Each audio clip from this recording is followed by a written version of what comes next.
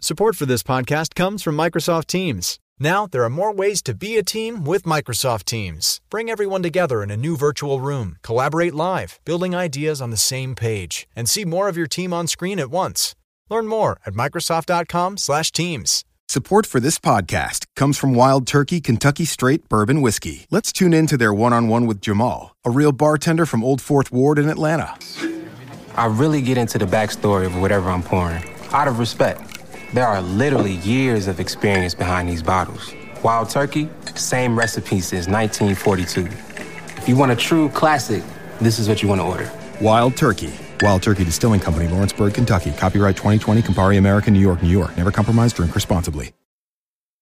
I have a very exciting announcement to make. Please do not skip past this intro. This is super important. Please, please, please listen, everybody. I'm very excited. I have great news. My documentary, Psychonautics, a comic's exploration of psychedelics, will be premiering at the Dances with Films Festival in Los Angeles on June 15th. That's a Friday at 5 o'clock at the famous Man's Chinese Theater. Tickets are $15. This is the premiere of the film. I've never done anything like this before. I've only done stand-up. I didn't know what I was getting myself into with this. It was just, an experiment. Someone approached me about making a documentary. I thought, what the heck? I'll take a chance.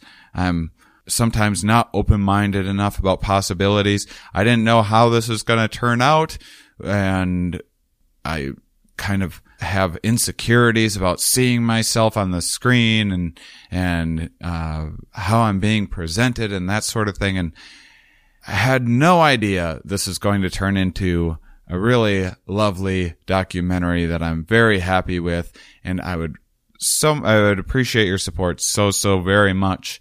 If you know anyone in LA, please let them know. Check out Psychonautics at the Dances with Films Festival. Tickets will be on sale this Friday. That's May 18th, so probably already by the time you're listening to this. So go on. I'll try to get everything up on my website as well at shanemoss.com. It's a 450 seat theater. I would love to, it's a 5 p.m. show, which is maybe not the most ideal show in the world, but that's the way these festivals are. They show films all through the day and everything else. So I would love to see a packed theater of fans, of people curious about psychedelics, of people that just like documentaries. All the support is more than welcome. There's going to be a lot of industry there, a lot of potential distributors, hopefully some sort of distribution deal that may come from this. And so it would really help to have a big and engaged audience there for me on June 15th. That's a Friday at 5 p.m. in Los Angeles at the famous Man's Chinese Theater. Another special thing, I've gone back and forth with you guys. I've tried to express, how much of my life I'm willing to put into psychedelics and kind of feeling out, it's a really interesting topic and field, but there's also a lot of stigma attached and a lot of ways in which that can affect other aspects of my career. And I kind of go back and forth with how much to put myself out there. I've had some rejection, some projects that I thought were kind of no-brainers that haven't panned out. That's just the way my career goes, or my career, any career in the entertainment business goes. And so I wasn't really sure. And I did this trip to Jamaica, and I thought I'd try to do a Here We Are retreat to Jamaica. And I wasn't sure going into it if I was going to like it or not. And it turns out that I really, really found helping facilitate people's experiences very fulfilling, getting to help people with integration and share just some of my experiences and insights, and just to sit around with people chatting about psychedelics and consciousness and perception and these big ideas and very personal ideas, and people sharing their issues that they're going through in life was unlike anything that I've experienced before. And it was really, really rewarding.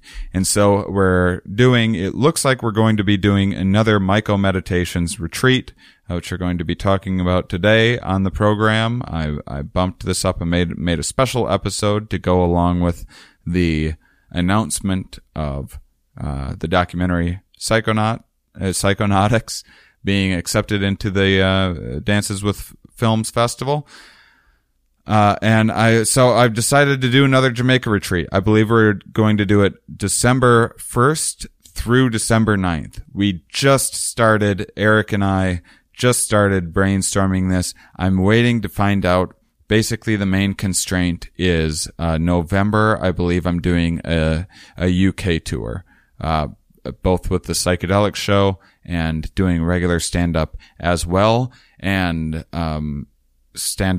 booking stand-up is a lot of times very up in the air and nothing's confirmed. So none of it might happen, but it also might get pushed one way or another.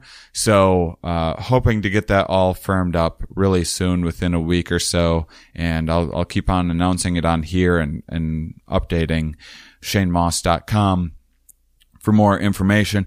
But I would love to see a full retreat, full of Here We Are fans, or even if you're not, it's not, there was other people that weren't familiar with me. Even if you aren't familiar, people that you think might benefit, people that aren't familiar that you think might benefit from psilocybin are more than welcome. So please check it out. Check out the testimonials and everything on MycoMeditations. Direct people toward this podcast today as we get in depth into what a MycoMeditations psilocybin retreat looks like, the kind of benefits that people have from this, and what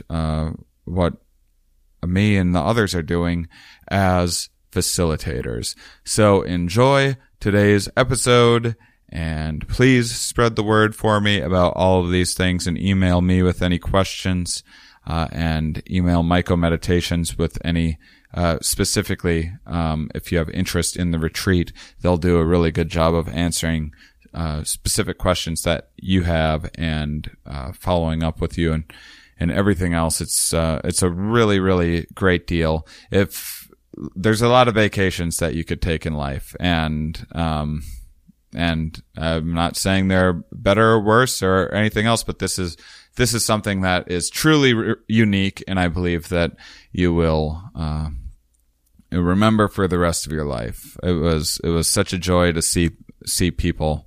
I mean, I had guests saying at the retreat that they had experienced one of the best evenings of their life on the third trip night, and so it's an amazing time.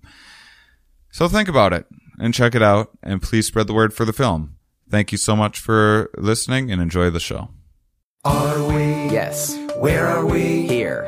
Why are we here? Not entirely clear. We are misfits thrust into existence by random chance, with no hints at all as to how we're supposed to make sense of it all. It's immensely bizarre. Here we are. Hello, everybody, and welcome to the Here We Are podcast, a very special edition coming to you from Jamaica. This is going to be the most different podcast I've done. I've never done so many people at the same time, so that'll be fun and interesting.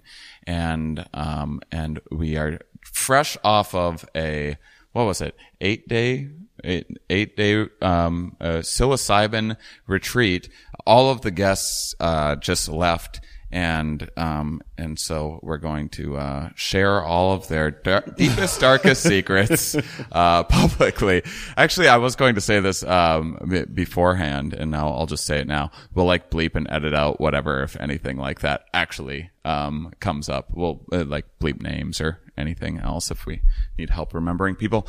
But it was, I came to this thing in,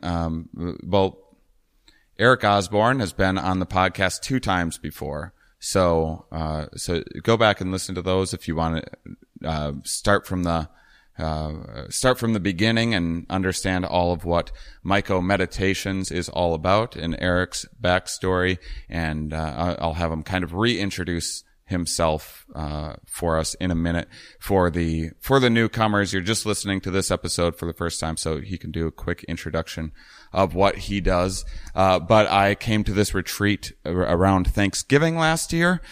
Had a wonderful time. I came with my girlfriend. I did some shows. I helped people. I had some listeners of the show come out. It was fantastic. As many of you listeners know, I'm a big fan of the potential of psychedelics and mushrooms in particular. Mushrooms are my favorite, and it was amazing. And I thought, let's try to do a Here We Are retreat, which is what just happened, and it was half Here We Are listeners and half other folks as well.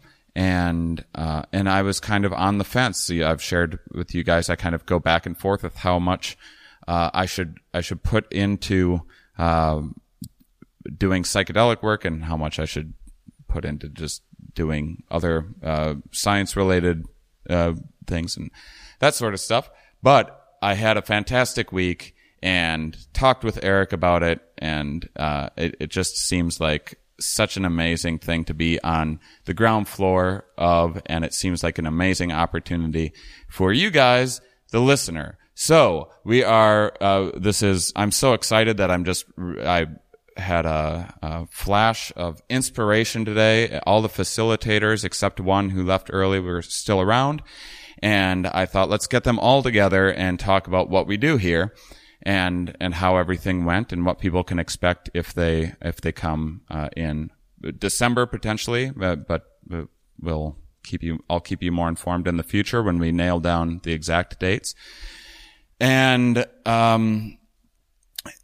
just what you can expect if you come. By the way, you don't have to come to a Here We Are retreat if the time doesn't work out for you. If the time's better to come to another time, you can always go to mycomeditations.com, and then you can see all sorts of testimonials, and there's like past listeners that are here giving testimonials and all of that sort of thing. So you can do all sorts of research. Always do as much research as you can when exploring psychedelics. So quick, to start off, let's go around the horn and have everyone introduce themselves. First, Eric Osborne, congratulations on yet another successful psilocybin retreat. It's amazing what you do here. Can you give, for those of you that haven't heard past episodes, they've never heard of what you do, can you give listeners a little bit of an introduction? Sure, yeah. I just became interested in mycology in general about 20 years ago, and that quickly turned into an interest with psilocybin as well. And I have been developing a relationship with mushrooms for the past 20 years. I started MycoMeditations 3-4 years ago, and it has, in the last year and a half, really started taking off since the team has begun building around it. So before we introduce the other facilitators, when we say facilitators, what are we talking about here? Why do you have other? Why not just have me come down, me and you just feed each other a bunch of mushrooms and let people loose into the woods and figure it out for themselves? What's the purpose of we tried that at first, and we lost a couple of guests, so it didn't seem to work out well, that model. No. Well, as you know, psychedelic work is serious. When people approach psychedelics for therapeutic reasons, they're much more likely to have challenging experiences. The doses are higher. They're purposefully going to dig through their own psyche. So there's a lot of opportunity for good and bad things, or not necessarily bad, but easy or more difficult things to arise in the experience. And that's why it's extremely important to have someone with you, especially if you're not seasoned with psilocybin or other psychedelics, to just basically, a lot of people say hold the space, which is kind of a vague term, but really it's just to be a support, a physical support if needed, an emotional support if needed. We try to run ratios of 1 one facilitator to 3 dosers. So just, That's really an overkill. I'm saying that in a good way, but like you could save money and make more of a profit by having less facilitators here. And I've been impressed and quite frankly kind of shocked by how many facilitators you have per person.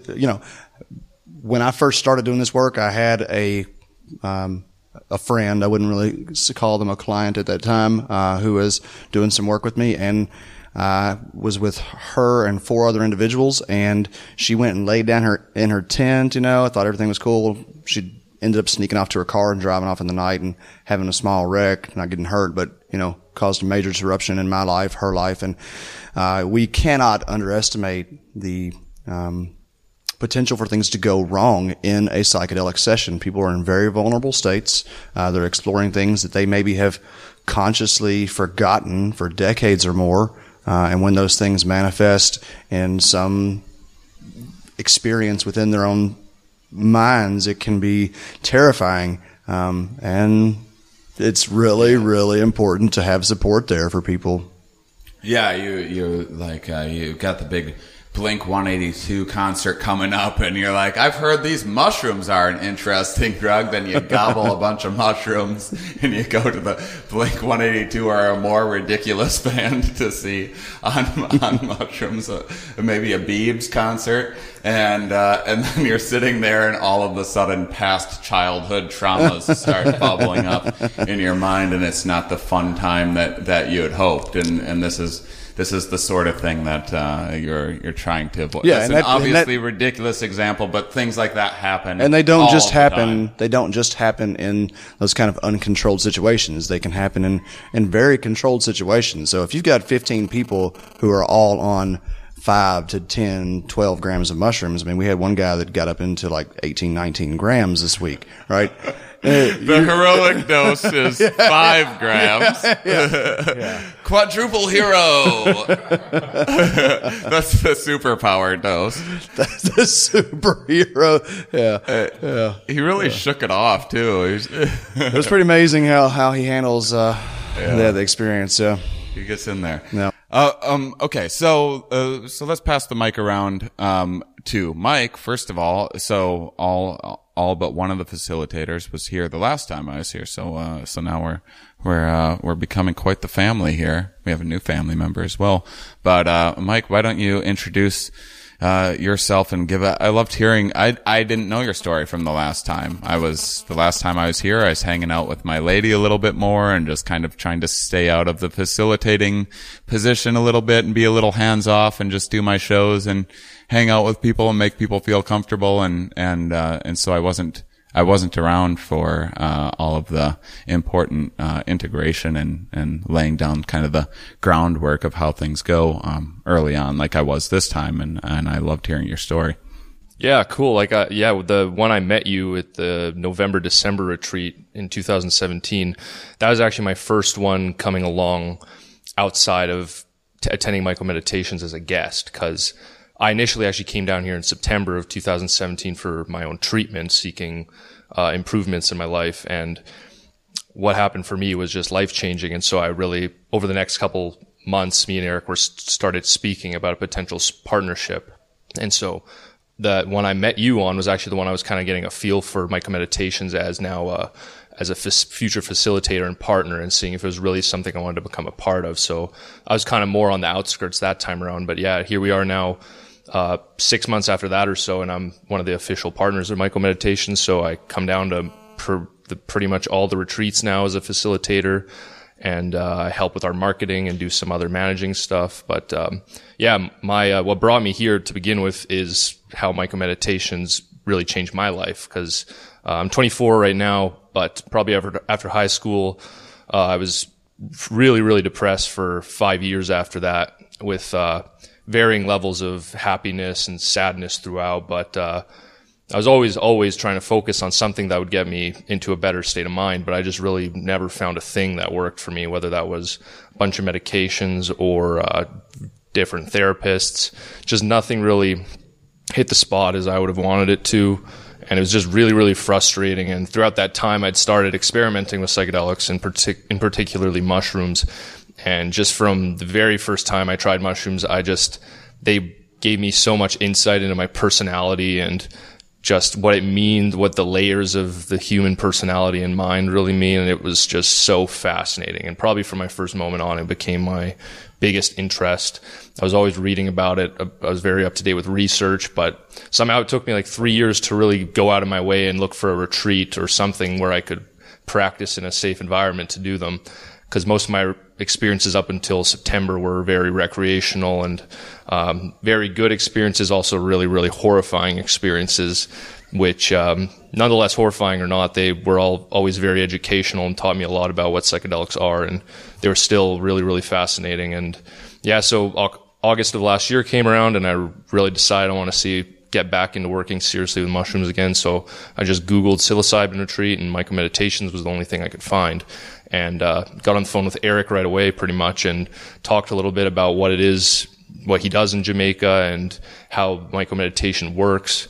And I just knew Eric definitely knew his shit. And we shared a very similar thing where it's not overly we're not doing like any clinical work really here. It's very personalized work, but it's also not I'm quite skeptical of a lot of the more greater shaman type of stuff that often is involved with psychedelics. And I kind of was looking for an in-between between the very clinical way of doing things and the very more liberal way of doing everything as well. And me and Eric kind of had a very similar mindset as to how mushrooms can be used for healing. And so yeah, I just jumped right on board and came down in September for a week-long private retreat.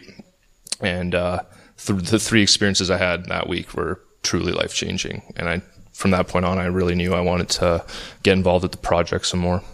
Awesome. And this is the only game in town, isn't it? This is the only psilocybin retreat currently? There are a couple others that have started in recent months in Holland, I believe. Mm-hmm. There are weekend retreats. Yeah, what we're doing is significantly different. And we can talk about all that later,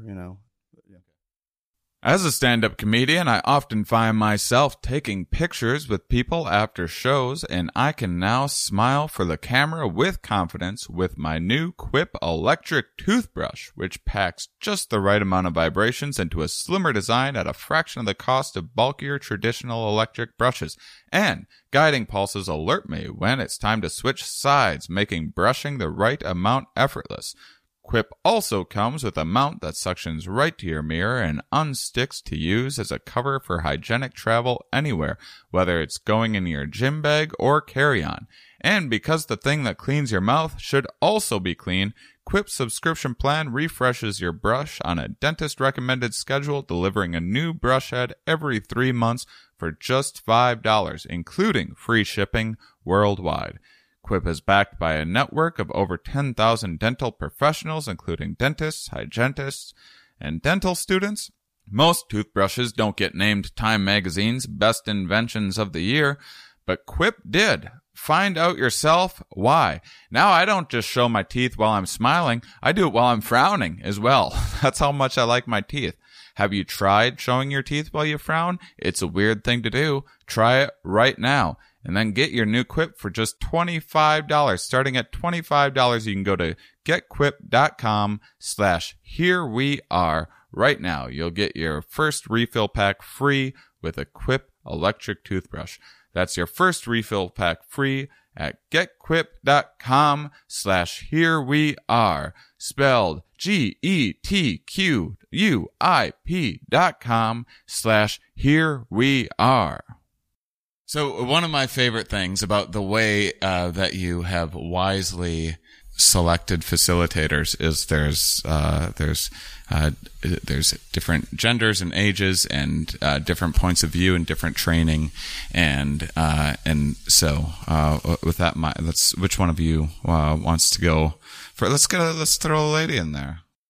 All right, Alex, what brings you here? And you're here for 3 treats in a row now, and this was 3 retreats in a row, and this is your first one. What'd you think? Yeah, I was very pleasantly surprised by how high people got in terms of dosages. And I'd never seen, that's really quite amazing. And I'd never seen people sequentially using mushrooms. So it was just an amazing experience for me, really watching people's transformation from first dose, sort of where people were mainly around the 2 to 3 grams and then up into like 5, 6s. And then people would just like bring it on for the last one and go like 8, dose. 10, 12. And yeah, then it was quite common that people would really break through on that third dose and have very positive experiences. So that was really beautiful. I was surprised that the first time I was here, more people kind of broke through consistently by the second time. And this time it took some people till the third one. It took a greater number of people till the third one. And I was like, oh boy, psychedelics aren't for everybody. And I was thinking there's maybe going to be a few this time that just didn't really get much out of the experience, but that was not the case. Well, that's actually exactly why I came for 3 retreats in a row, because I really wanted to get a sense of the different retreats, how different groups and energies influence, and different personality types influence how a retreat goes down. Because I basically met Eric at the beginning of February in Mexico at a conference called Crypto Psychedelic, which I don't know if you were aware, but I think it was back in December, some psychedelic advocate donated about $1 million worth of Bitcoin to psychedelic research. And I believe that conference was put on to sort of cross-pollinate the two inherently anarchistic groups of individuals in the hope of hopefully more donations. But yeah, so that's where I met Eric, and the mushrooms really kind of threw us together in quite a peculiar way. A lot of synchronicities came about. And I don't know, we were just talking for about 2 hours, and at the end I was like, I'm coming to Jamaica. And he kept checking in on me and being like, are you still coming to Jamaica over like March and April? And I'm like, yes, nothing's changed. I'm definitely coming. And so my background is in Western medicine.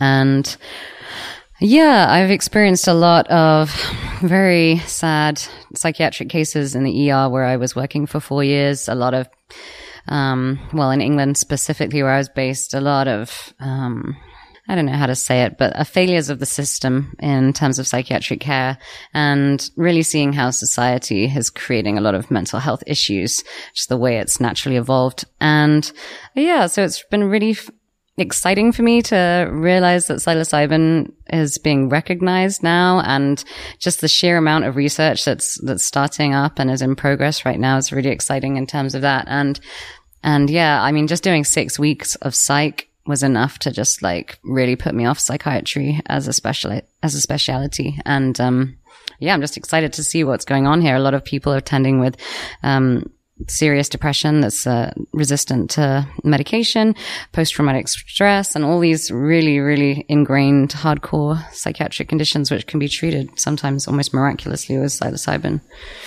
Mm-hmm. And sometimes not. We should put that up there as well. It's not always a magic bullet, and there's so much work to do and everything else afterwards. And it doesn't, I mean, they have been absolutely one of the most beneficial things in my entire life. But every time I say that, I have to go, well, that's not always the case. Yeah. Ben.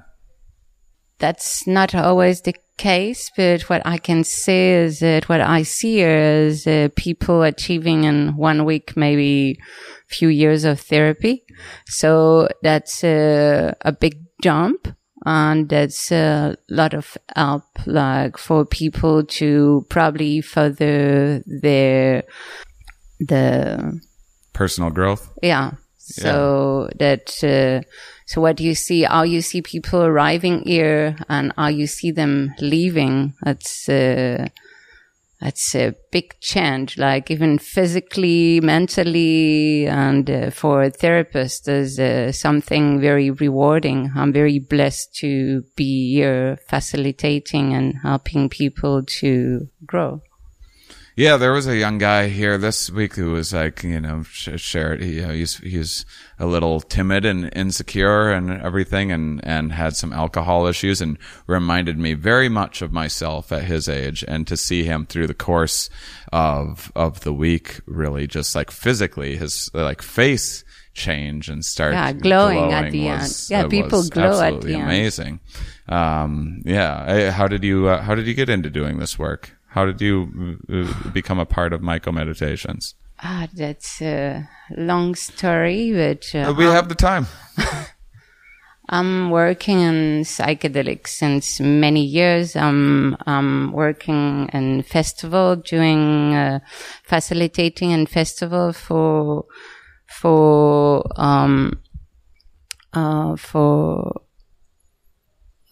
helping people having like a difficult time in festival.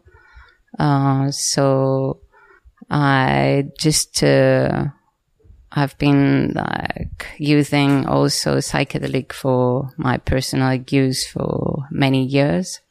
And I moved to Jamaica, and just before moving, I just Google a retreat, like psychedelic retreat or mushroom retreat. And I just find MycoMeditation. And I was at a certain time in my couple where we were needing therapy, and we went just 1 year ago to the family retreat, and luckily we came here and met Eric, because I think that's a big part of saving our marriage that have helped us a lot. And before coming, I was also just thinking that will be really the place where I should like come help, because with all the background I was having, that was really the job that I was wanting to do, like helping people with psilocybin was just like a dream that not possible in other place. So that's how I end up here. Would you mind telling, just so the listeners understand, your background in therapy? Okay, so I'm a holistic therapist. I'm doing counseling, Rogerian therapist. I'm also working, doing like transgenerational therapy. Also a sophrologist. I don't know if many of you know sophrology. It's like basically meditation, like putting the body and mind in harmony. At the moment, writing a book about childhood trauma and sophrology. I can see here that people, for example, having anxiety, it's like psilocybin is really helping. I see the benefit of when I say that 1 week here can do few years of therapy, I'm really meaning it. That's helping people to really get to the bottom of what they have to deal with, and showing what they have to and how they should be feeling, what they should be feeling normally. And that's really helping people to grow. Like you were saying before, that's not enough. They still need to work on themselves, but that gives them like a good direction to know where to work on and what to work on. Awesome. Well, let's have John introduce himself, and then we'll get the conversation. Ben, I don't mean to embarrass you, but Ben was so nervous about this because she's insecure about her English, which is fantastic. And you just knocked it out of the park, as I knew you would, Ben. John? I, like everyone else here, psychedelics, have played a role, a large role in my life. And when I first took them, they really helped me to regain that childlike curiosity with the world. And I wanted to see more. I wanted to explore more. And they set me off traveling. And I spent a few years in foreign countries, living and working. And then sometime last year, I had one experience in particular, which made me really think that it's important and it's something I want to get more involved in. And I was keeping a blog at the time about my experiences, sharing my experiences and some information. And I reached out to Eric. I was just interested in what he was doing here. And we shared some emails, and then we started speaking on Skype. We got on pretty well. And then I came out last year for the first time at the last retreat you were at. And yeah, it's been really rewarding working with the team here. So you take a lot of photos and then like people kind of keep up on Facebook group page and that sort of thing. But you also, for people that are up for it and willing, at the end of the week, you do like some video testimonials which people can go to. We had a rather straight-laced guy on this week, and he was, as I think everyone should, he was a good example of doing the right kind of research. He had found psilocybin, and he's a business guy and found it and the Wall Street Journal or something like that, some sort of article like that. Kept on seeing it popping up, did some research. We all have our things that we're working on, and it was, he's not the type of person that you'd think necessarily being, open-minded, enough to try something like this. And him and he brought his son down, and one of the big reasons, was he saw a lot of the testimonials from some of the people talking about this retreat. And I imagine there's a lot of people, because of work reasons and not wanting, them online talking about their drug retreat because of the ridiculous stigma involved. And I mean, this is like us this is a wellness thing. We're trying to better ourselves, but I have family members that I can't describe any of this. Yeah. There's a big stigma. It's not for everyone, but, it's nice to be able to do it, because I think it's like a natural extension of what I wanted to do with the blog, which was to share experience and get information out there and share. And so before with the blog, it was just mine, but now I studied film at university. So it's nice to be able to use that skill to continue kind of in that same vein, like getting information out there. I mean, this is my, I mean, it's not my solitary drive. It's wonderful to see, people make progress. It's wonderful to just have, I mean, I had a lot of fun this week. It was great to meet interesting people from around the world and listeners and everything else. But I would say the biggest thing I'm interested in is just getting as many different takes as possible on what the psychedelic experience feels like from their subjective experience, and what the hell is this stuff? What is going on? Why does it work differently for different people? Why does it show so many, why does it seem to have so much positive potential? Have you had any testimonials where people are just it's kind of fun, but there must be a few of those, right? No, not really. No, not since John's been coming, but we had a couple. I can think about 3 people who, on pretty high doses were just bored. Yeah, this is just not for me. And that's totally great. Yeah. So, I mean, out of X number of, how many customers do you think? Around 150 in the last year and a half we've had.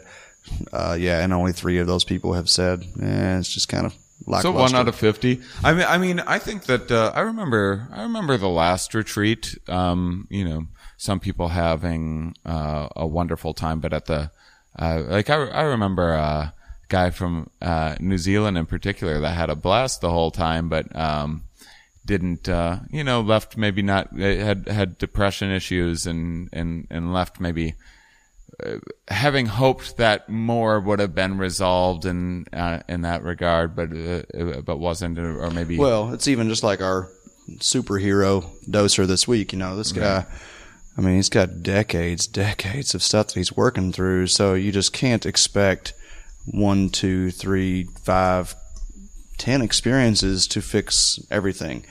It's obvious, and even the individual you're referring to will say that he got benefit from it. But there are so many layers to each individual that sometimes it just takes a long time to peel them all back. Yeah. Yeah, I mean, I mostly have used mushrooms for my own depression, and it's not every single time that I do them that it helps necessarily. Yeah, like with mushrooms, it's sometimes you like having a trip. Sometimes you have a trip and you have the first realization of something that you're completely unaware of that's been affecting you your whole life, and then you come out of the trip and now you're at least conscious of that issue, and then you go back into it, and then you there's different levels to all it where you're learning things, you're realizing things, then you go into the experience the next time and you're more so exploring them, and then you keep kind of doing that, and eventually you kind of piece it together what it all means bit by bit until you finally get those trips that tend to be the one that gives you the relief of that issue. But it's not by any means, you would be pretty fortunate, I think, to go through the full like spectrum of realizing some massive issue you've been completely unaware of your whole life and then completely relieving yourself of it in one trip. I think that's kind of impossible, but it goes to show that with like in therapy, it doesn't work even half or quarterly as effective as that, though. I mean, to say with you that over a couple of doses over a week, you can make significant gains through an issue that's haunted you your whole life is unlike anything else that exists in the world right now. One of the interesting things about the retreat, I don't know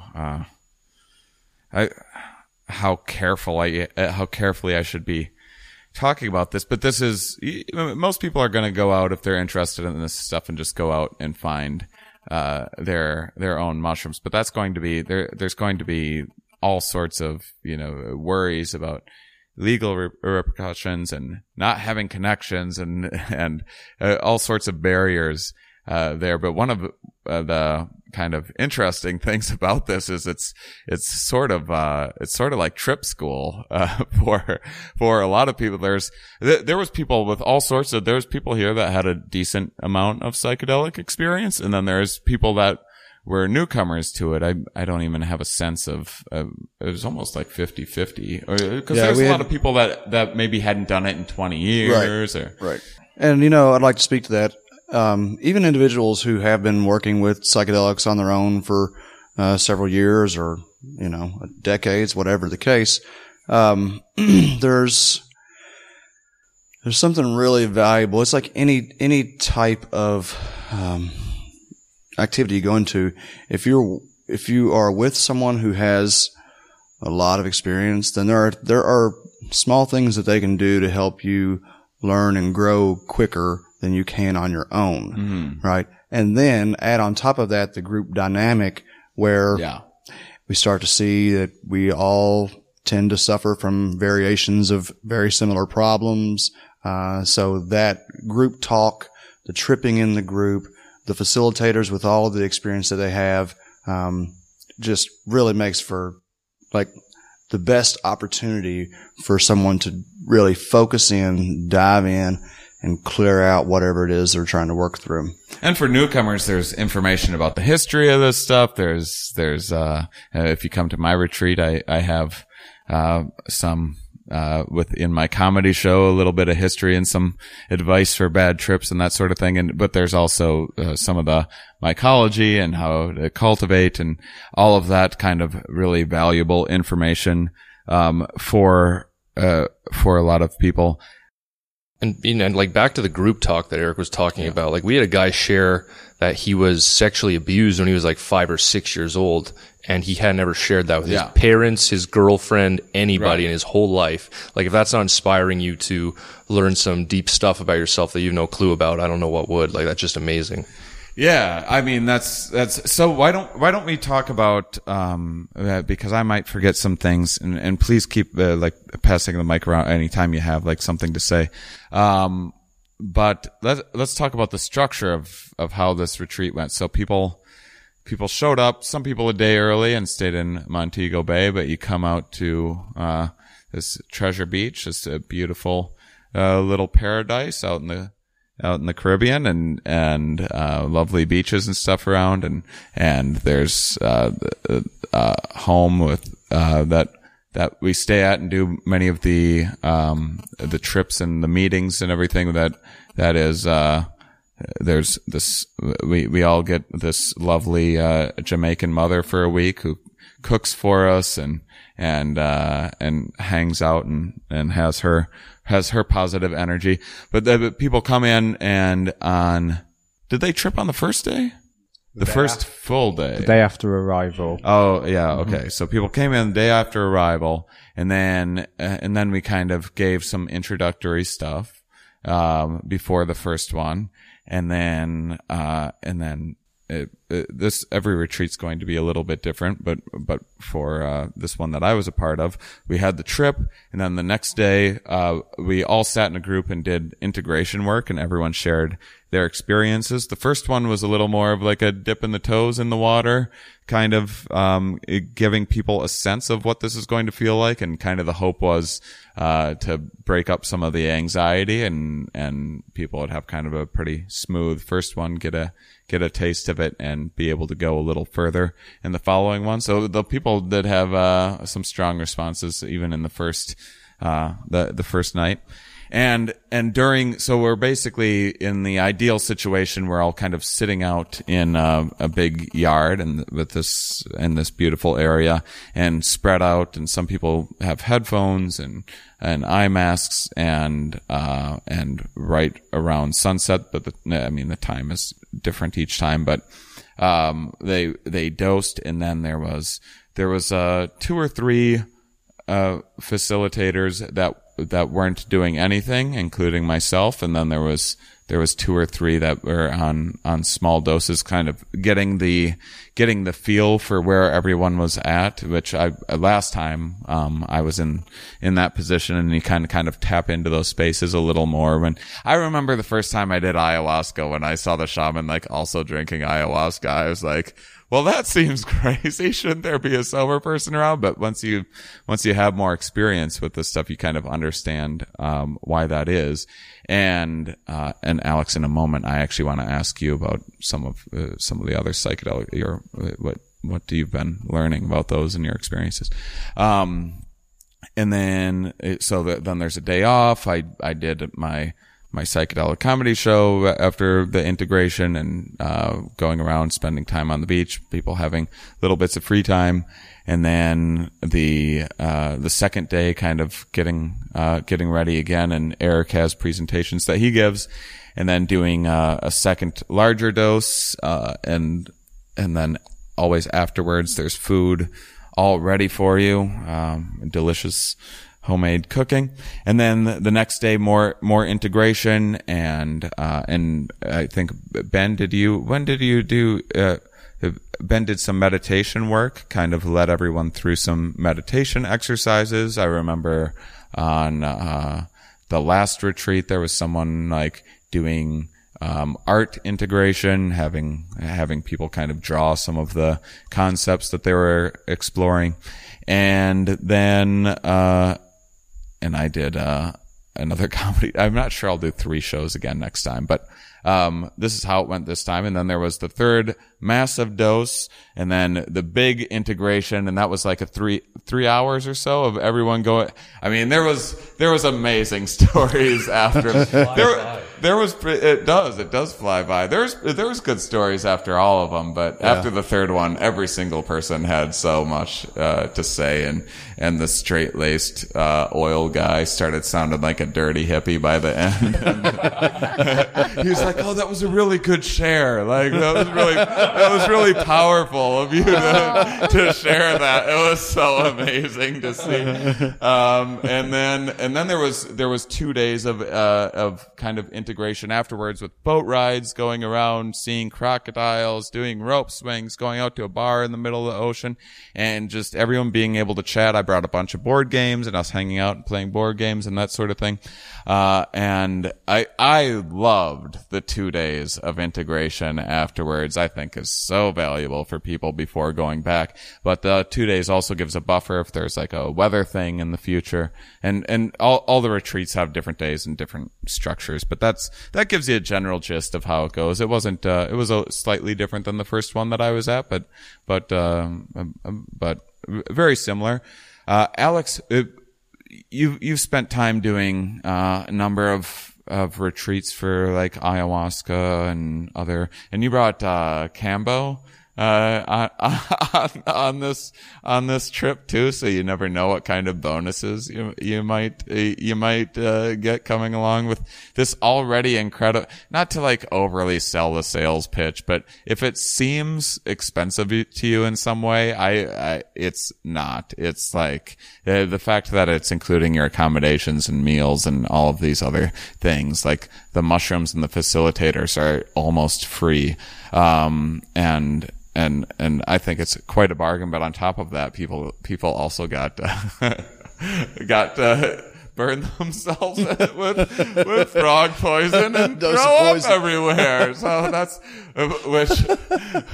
we really want to sell this thing. So that was a grateful and new addition. Thanks, Hal. Yeah, I mean, what can I say? I just love poisoning people. Yeah, I think we ensnared 7 newbies, a lot of whom had never heard of Cambo. So I think what's really beautiful is everyone coming here is really, they're really looking for some big shifts to happen. So, it was almost everyone in this retreat was like between jobs or thinking about exiting their job or like in some really, transitional, which I have always found the most benefit from mushrooms during a transitional time. Sorry to interrupt. No, that's all I was going to say. Oh, that's all you were going to say? What else do you want to know? No, I want to know. I want to know because you have interest in these other, because everyone hears about these ayahuasca retreats now, and you've worked with 5-MeO and that sort of thing. I'm curious, if you can talk a little bit about any, like some of the main, if people are like, someone doesn't know a thing about psychedelics, like what's kind of the difference if they're picking between retreats? Oh gosh. It's very person dependent, what they're looking for, their previous psychedelic experience. And yeah, then their community, sort of what kind of people they can go back to and get support from, which is it's a really nice aspect of this retreat actually, that there are certain facilitators that offer psychic, integration work afterwards, like Ben and Kathleen from the last one. Mm-hmm. So that's super important. But gosh, where do I start? It's really difficult. It involves like about a really good, like hour-long at least conversation with someone about what it is they're looking for, kind of how much time they've got on their hands, just their natural disposition, what they feel safe doing. Like a lot of people, if you were to say, have an 8-hour experience with ayahuasca, people would be like, oh God. Whereas 5-MeO DMT seems a lot less committal. You just smoke that and half an hour later you're out of it. But then some people would say the other way around, like 5-MeO DMT is stronger than ayahuasca. So why would I like smoke that first? But I've met a lot of people for whom 5-MeO was their first psychedelic experience and they had a beautiful one. And so everyone's so different. Yeah. I don't know. I wouldn't know where to start. It would be a very individual conversation with each person. Yeah. What about in terms of the retreat? Because ayahuasca retreats are kind of the same way that you're doing multiple doses within a week, right? Yeah. And to be honest, I don't know now, as I hadn't really experienced really high doses of mushrooms until last year myself. Like I dabbled with mushrooms earlier on at uni and then recreationally at festivals, but never really ended up doing the massive doses. And I really started to see in the last year how the higher doses are very similar to ayahuasca, actually. So yeah, it's actually hard for me to say. When I first did ayahuasca, I was like, oh, this just feels like mushrooms. Exactly. To me. It was very different the last time I did it, but I've also had DMT-ish mushroom experiences as well. And yeah, I think now that ayahuasca is becoming very fashionable and it's like everyone and their dog seems to want to be drinking it on the weekend or whatever and go back into their lives. I don't know. It's the very classical sort of white Westerner coming in and the consumerism and demand. And then now actually, if you go into the local communities where these substances come from, you'll find that there's issues with overharvesting and economic issues popping up. The kind of drug industries coming into these areas, bringing opium and other substances, prostitution. I don't know, like with rampant tourism emerging in some of these cultures and communities, it's actually really quite detrimental to a lot of them. So mushrooms, disclaimer, don't grow these at home, can be grown at home very easily and are actually very sustainable and very powerful healers. So, I mean, yeah, from what I witnessed myself in the Mexican mushrooms last summer, where a lot of people ended up after the sort of 1960s Time magazine article by George Wasson about Maria Sabina, the original mushroom shaman, who really was the first that the West knew about mushrooms and their healing capacities. Yeah, that was a real kind of mess that happened after that. And now in these villages in the mountains in Mexico, a lot of the communities, you'll find that the kids are bunking off school to go and pick mushrooms to actually sell to white foreigners for sort of 3 times the dose, the amount they were a few years ago. So they're not attaining education. No one's working in the coffee plantations because you can make so much more money selling drugs to white foreigners. And really the whole villages are sort of disintegrating. So, I mean, what I realized after, being part of the problem last year, my own seeking was, really just find someone at home and take them at home with like a competent sitter or come to a retreat like this. And, here we're growing, like Eric's been selecting the most incredible strains, for years now, and really, really beautiful medicine here. I was wondering if, and Ben, maybe you can speak to this, but both of you, I want to hear a female perspective, because one, there was a more diversity in the last retreat that I was on. I found out that if this retreat is a census of my listeners are me. They are exactly me. They are straight, middle-aged white guys, and nothing against straight, middle-aged white guys. I'm super happy that they came. We did have a gay man. We had a game, but he wasn't a Here We Are listener. True. But I was, I really was hoping to see a little more diversity and more points of view. But there was definitely the last retreat. Yeah, this was not typical of our makeup. Usually, we're usually about 30% female. Yeah. It's generally more men and generally white men. And you're a white dude who's the face of the business too, so that's but that's all. It would be wonderful to more diversity would be so very, very welcome here if there's people of color, females, other people of different ages. The last time there was a lot of older people too, or several older people than this time around. So as a woman, I can understand that women can think about it 2 times to come in a foreign country, like where they don't really know what they're gonna expect and not gonna probably be very vulnerable. So I understand that they can be a bit afraid, but that's important also that there is a balance in between facilitator, male and female, that this is a very safe environment, very gentle and protective environment, that we are in. This country is safe, that just to reassure. But I understand that maybe ladies can be a bit scared, but so. Well, we had a couple last time too, and then I was here with my girlfriend, and that couple was awesome. I think what a awesome couple idea if you're in a couple and you're especially to work through some things, and I mean. What a trip. I mean, for me, I was with my girlfriend last time, and it was absolutely amazing and really reparative for our relationship. We have quite a few couples come. We got this next week coming. We've got, I think, 1 for sure, maybe 2 couples coming. So, yeah, it's great to see. What were you going to say, Ben? That's really up for a couple to be working together with mushroom. That's, definitely. In which way it's just being more truthful to each other, to just realize exactly what's going on maybe for years, and just suddenly just be confronted to the reality, and maybe that's not that scary at the end, that what you discover. Yeah, the truth can be really hard and scary, but oftentimes not as hard and scary as you think it's going to be. Definitely. Yeah, I think we're more scared that what we've got inside, that what we really have. I think most people, that is very much articulating most people's view of let's just say meditation. If I talk to some of my family members or something like that about meditation who've never tried it, or it sounds like this like weird hippie thing, and they ask what it is, and I kind of talk about kind of it's a exploration of your inner world, and you get to know yourself a little.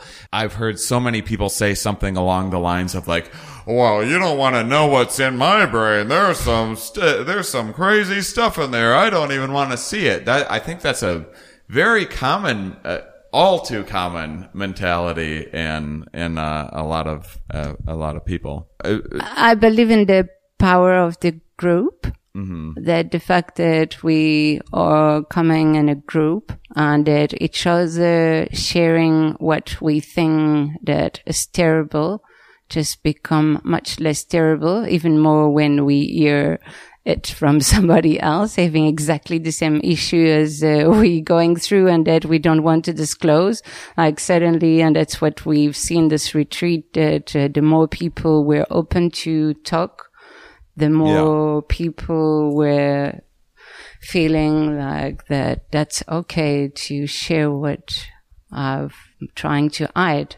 Yeah, I mean, it was interesting for me, not that I wasn't aware of this earlier, that I maybe had a fairly privileged life, but I've dealt with a lot of depression for a long time, and I was an angry kid growing up, and to sit in these circles and hear people share their stories, I'm like feeling a little foolish for like, my mom wouldn't let me go out past 9 o'clock when I was 9 years old, because people are really, really, people have gone through a lot, and something like this tends to draw people that are seeking, and sometimes, there was a couple people here that were, one person in particular here that was just absolutely desperate, has gone through how much treatment for depression, like wasn't it like electromagnetic, the ECT, just all this like very intense, invasive, he knew of every kind of medication that there was because he's been on all of them, and so to hear that range of perspectives was so interesting.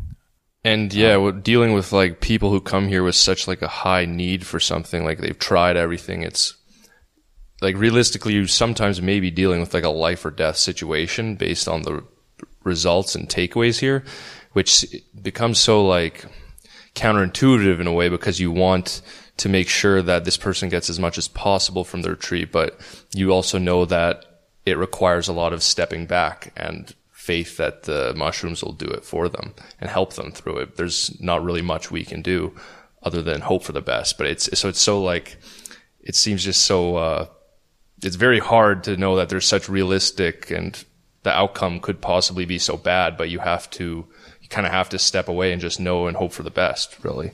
Yeah, I just wanted to go back and say something about people being probably more scared about what they might dig up. And it made me think about the older guy that you mentioned earlier. Yeah, he said he was worried about what he might dig up, and he came through. He was like, I'm worried I'm going to quit my job. Right. He's like, I like my job and I love my wife, and I'm worried.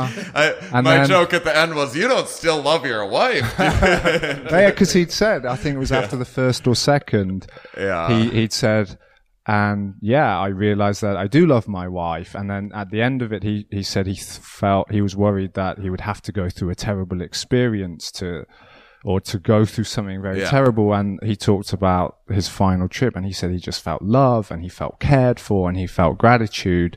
So often is the case. People are really worried. I think it's natural with the stigma, the horror stories, you know, people are like, oh, I'm going to lose my mind. But he's a perfect example of someone who's more straight-laced, not coming from that kind of world, who, he seemed to get a lot from it. And he discovered that it's like that quote, I don't know, that the only thing you have to be scared of is fear itself, you know, and it's often the case. I mean, even without the stigma, there's still a lot of people showing up like, I'm going to do the hard work and get in and explore all of my pain and all that. Right. And that's wonderful when it comes up. But I felt part of my role and what I was able to contribute here was to be like, yeah, don't force that. Let it happen when it happens. But these experiences can also be some of the most fun, hilarious, amazing, interesting, beautiful. Right. I mean, I don't think that, I know that I had zero appreciation for nature or any kind of scenic views before, mushrooms when I was 16 years old. I don't know. Maybe I would have grown into that without them, but I know it definitely in terms of just appreciating, every day walking around, a park. I mean, there's no way I would have the same appreciation, that I do without my psychedelic influence. I want to backtrack on just kind of, it's more like clarify.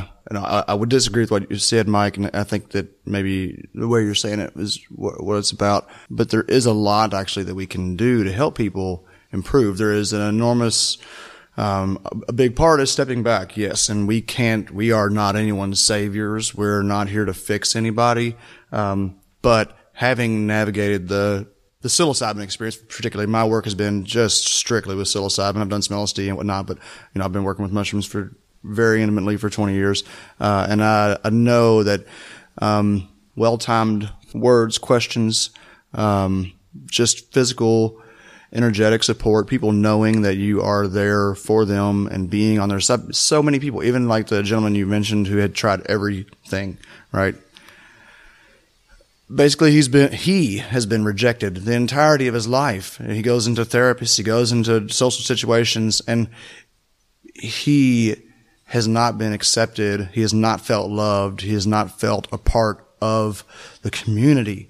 And this guy was such an empathetic person, such a compassionate, kind, caring person, and also quiet and introverted. And quiet and introverted. And there was one point in his session or his trip that I just expressed something to him that I know had a massive impact, and I'm not trying to say that credit for anything, but I know that there are very gentle and subtle ways that we can really help people get themselves to that place of healing, right? So yes, we do have to just kind of let go at a certain point, but there's just so much that we can do. Well, there's so many different ways of looking at it. There's so many different approaches. There's so many different techniques. And this is part of what I love about the diversity of the facilitators. I show up and part of the reason why I'm like, I'm going to be hands off, especially the first time in terms of facilitate. I'm not a psychologist. I don't have I don't feel like taking the liability of it. But now this time I understood, kind of the value and what my point of view could be. And I was able to get some laughs out of people and relieve a little tension. I have, not that great of an understanding, but a fascination from things from a neuroscience and evolutionary psychology point of view that was useful for some people. And the reason why I bring it up is because I want to go back to you two later. I mean, a big part of this project, this podcast, for the listeners that haven't picked up on this is one of my side missions is to try to understand everything about women that I possibly can. And I have a long ways to go. Project. Yeah, that's a side project of mine. Good luck. Yeah. Good luck is right. I'm treading water at best. But I want to go back to it because I find that the female experience the female psychedelic experience can sometimes be different. We talk a lot about gender differences on the podcast, and we go back and forth with how relevant they are and how much they should even be brought up, and whether this is culture or genetics or whatever. But Ben, why are you so uncomfortable? I'm curious. You're like.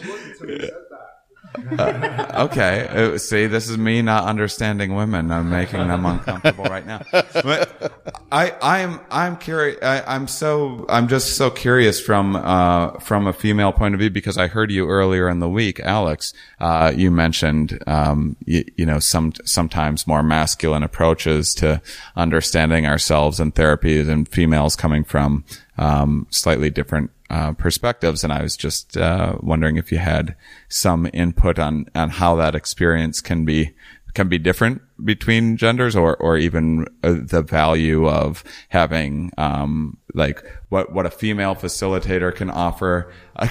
You're passing the mic. Is this just the worst question I could have possibly asked? You're shaking your head. Yes. Okay.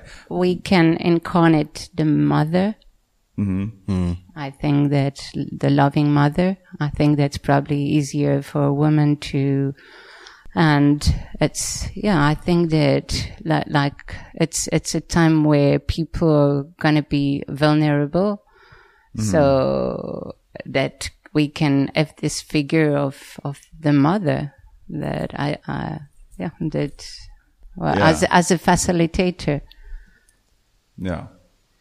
Yeah, like there was this one moment on the third night we were all tripping where a guy asked for Alex, so I went over, grabbed her, and went back with her. And he wanted to share this moment on his trip where he'd encountered this baby, and he was someone who'd expressed sort of like intimacy issues with women, like he wasn't where he wanted to be with getting close to women.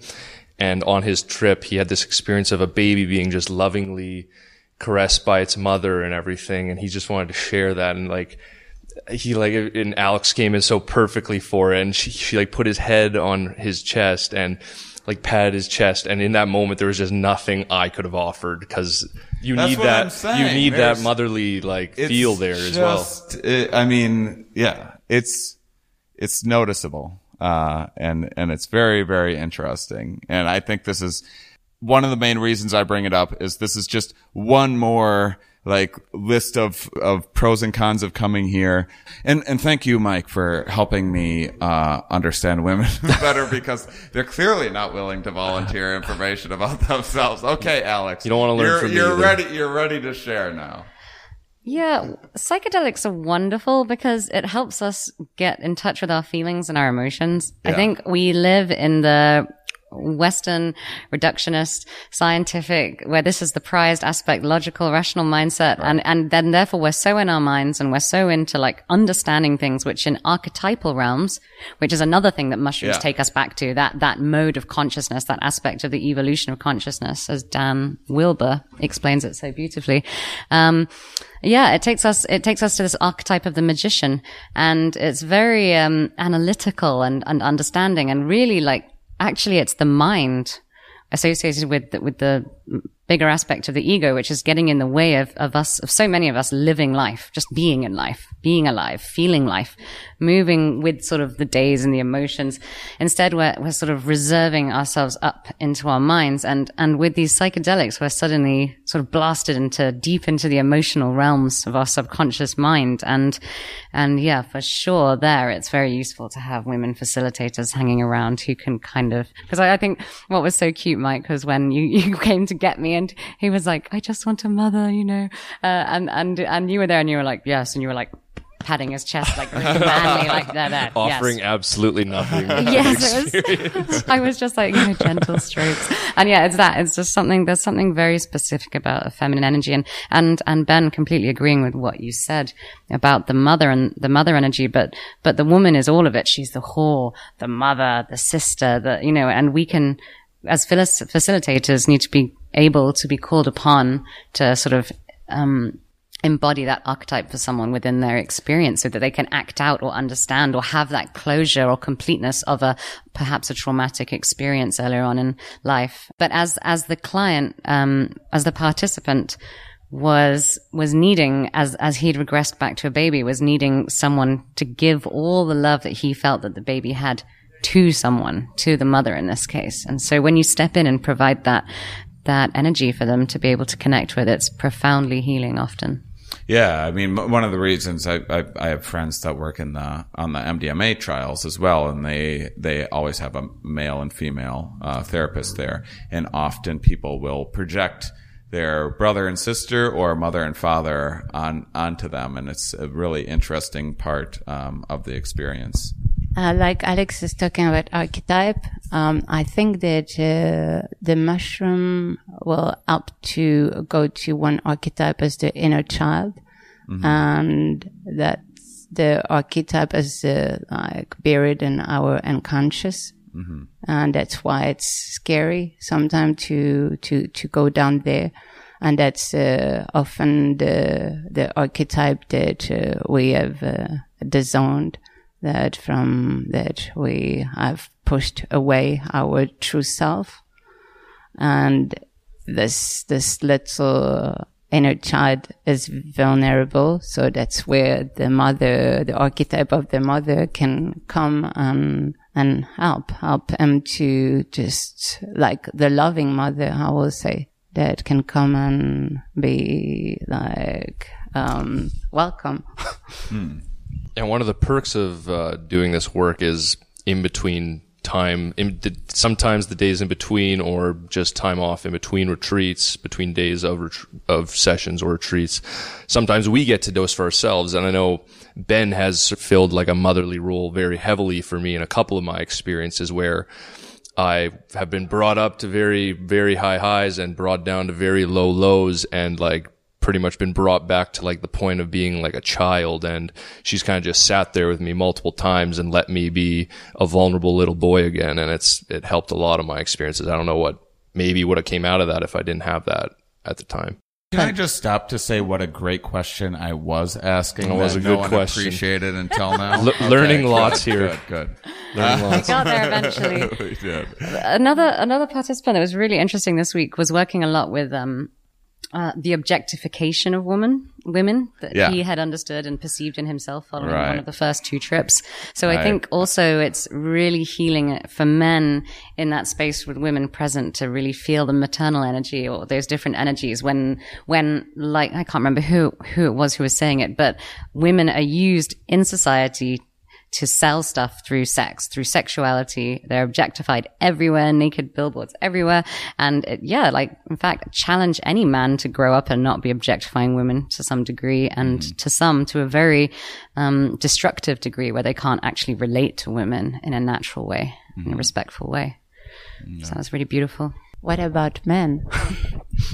I mean, well, the reason why I ask is because I come, and I like, everyone's very different, and I certainly have tons of male friends in the psychedelic community that are way more toward like the new agey-ish, woo-hooier side of things. I don't mean to, there's got to be a better way of saying that without sounding condescending, because they're people that I like really value and respect.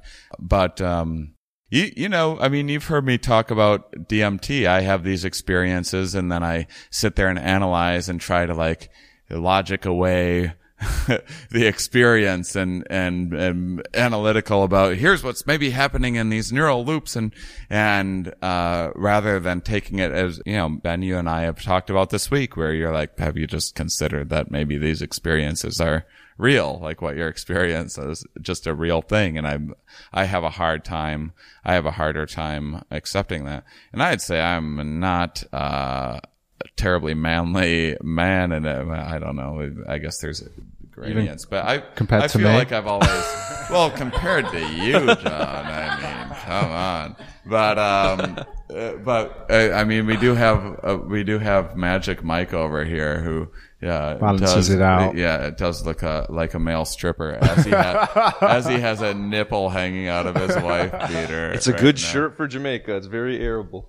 Breathes well. I mean, I like to, I've gone back and forth with, I have things where I put women on pedestals I wasn't allowed to talk to girls growing up. Like my family was they did everything they could to keep me away from girls, and that's like bad to like talk to girls. Why? They didn't want to have like, my mom had a sex talk with me when I was 21 years old, I think. It was just like very, very like well-meaning, but like wholesome Midwestern folks that like, the idea of cooties and stuff was meant to be like driven into us until a pretty late stage in life.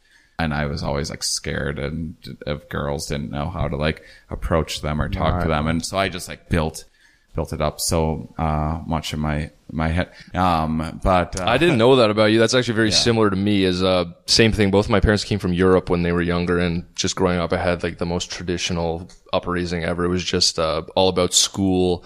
I wasn't allowed to date, even though I could have had a pretty fun time in high school had I had a little more freedom that way.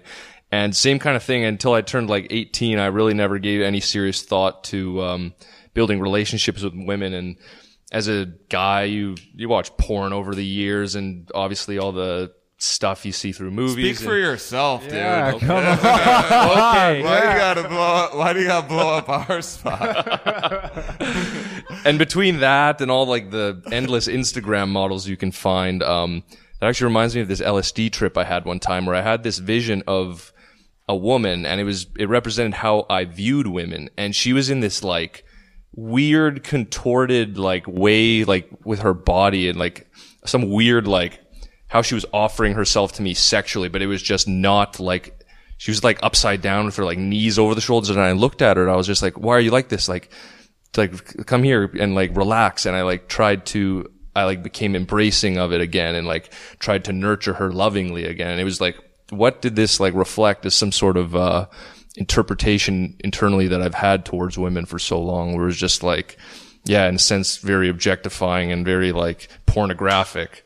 Yeah. Yeah. Why do I smoke DMT and see a sexy purple woman that I know very well, and I can't tell if like we dated in some other universe or if she's like family or something like that. Like I can't tell one way or another what it is or what she represents, or if it's just all females or like my idea of the perfect woman or something like that.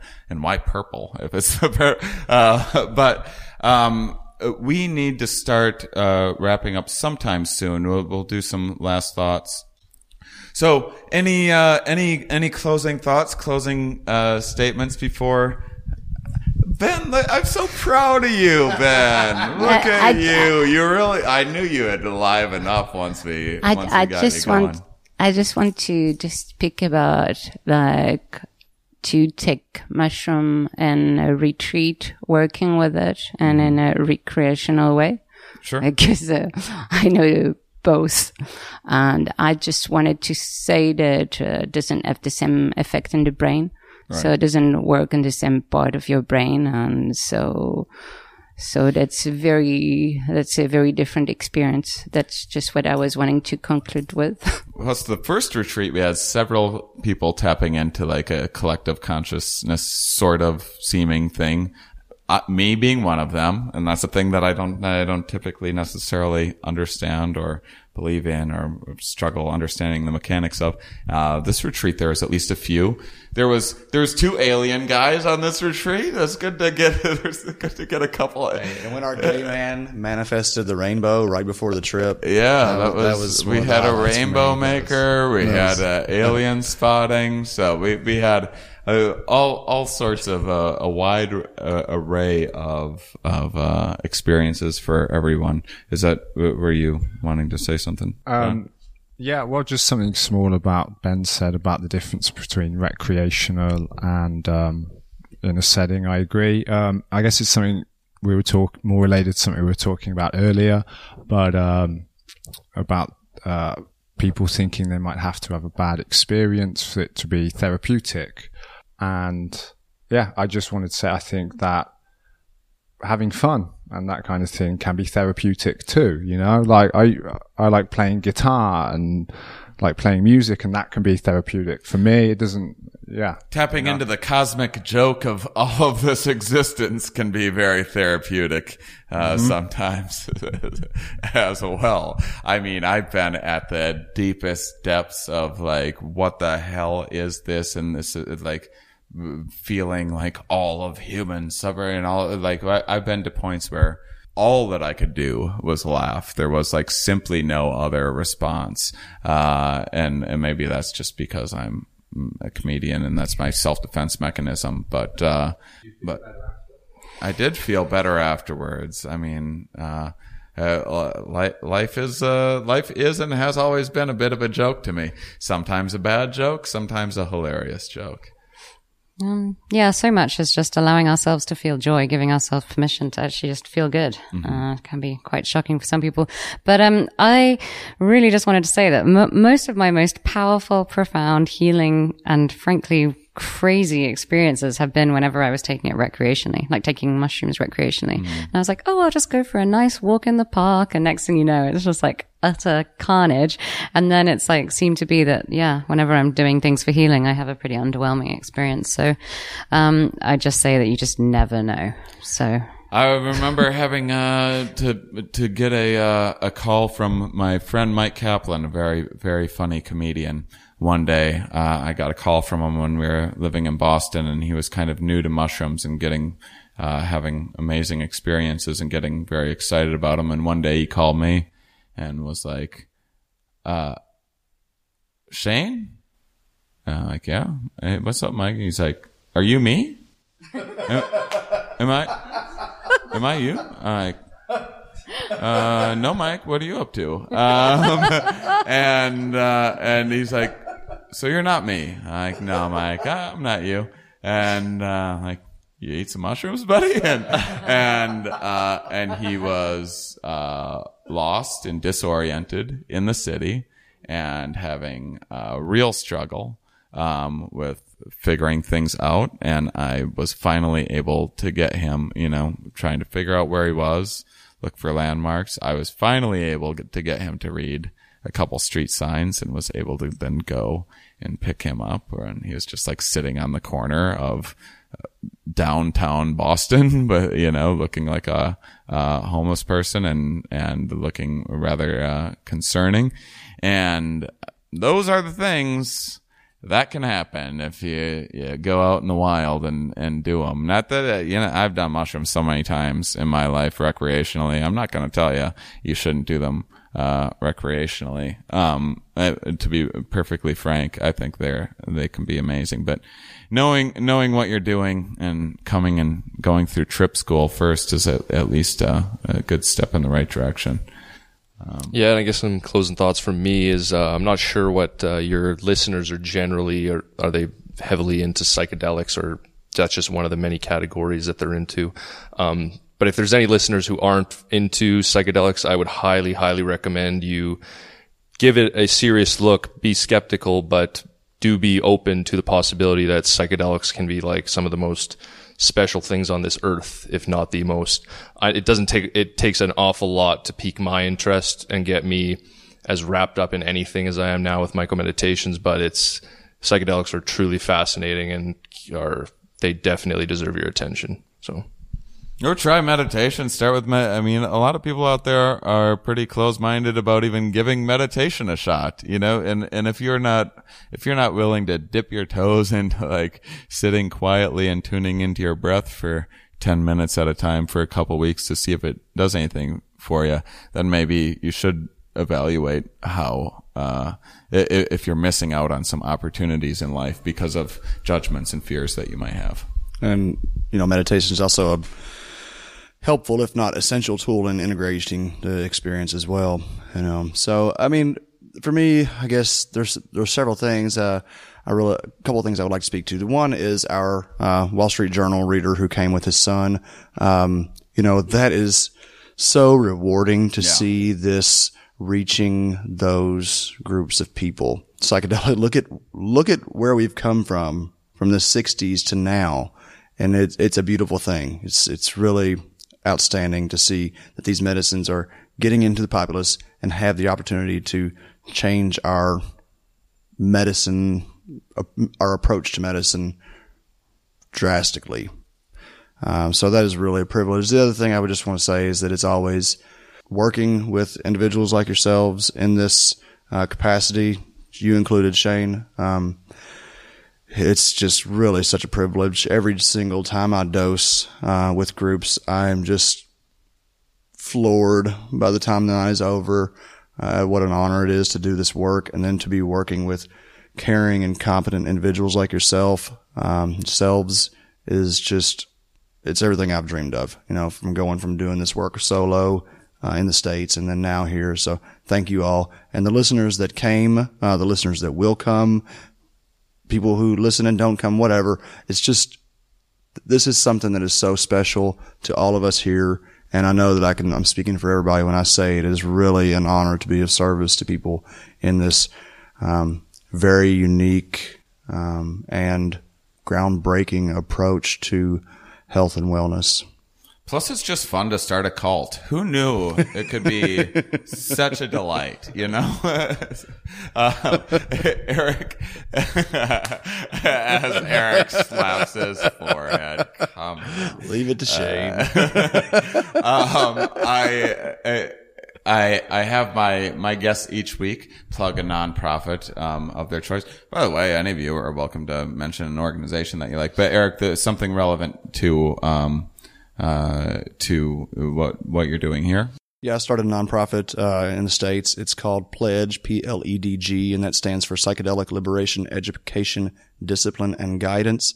And there's a couple things that we're doing with Pledge, educating in the U.S., advocating, but primarily what we have started doing in the last few months that is really exciting is raising money to provide psilocybin scholarships to individuals that can come down. When you spoke to diversity, it's pretty obvious in the psychedelic community that there is a lack of diversity. These plants have not been accessible to the inner city population quite often, lower economic individuals.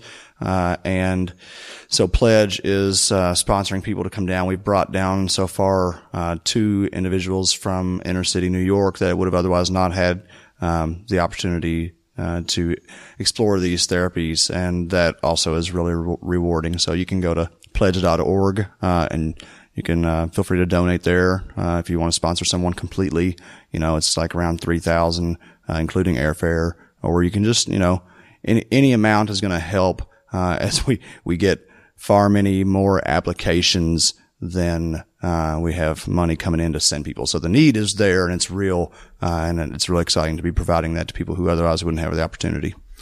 Yeah, and for those of you new to the podcast that are now super interested in this and want to know more about this retreat and psychedelics in particular, Eric and I have recorded 2 podcasts previously that you can go back through the archives, and I also did one right after the last retreat with Catherine McLean, former Johns Hopkins psilocybin researcher, now doing all sorts of fantastic and amazing work. So you can listen to those as well. I think just the first bit of December is when we're doing the next Here We Are podcast, and I hope to see and meet some of you listeners there. I would love to fill it up as soon as possible, and maybe even do more of these in the future, depending on what the response is and how much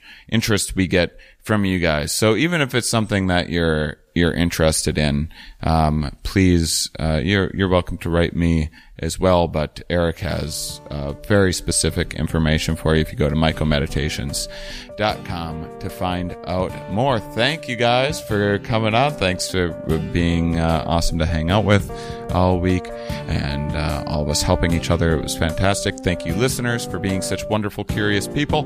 We'll talk with you next week.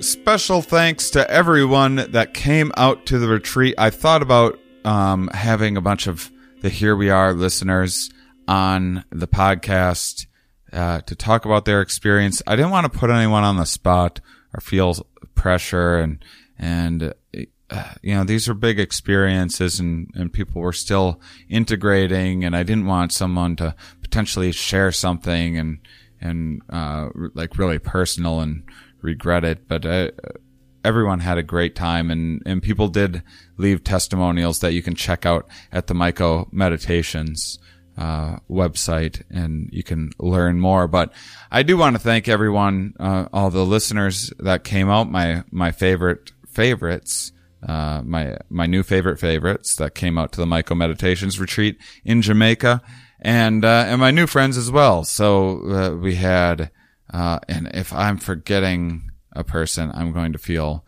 so bad. But I think I got you. We had Zach, Victoria, Ben, John, Dan, Sam, Eric, Jack, Matt, Hal, Marsh, Chris, double Chris. This is a double Chris retreat.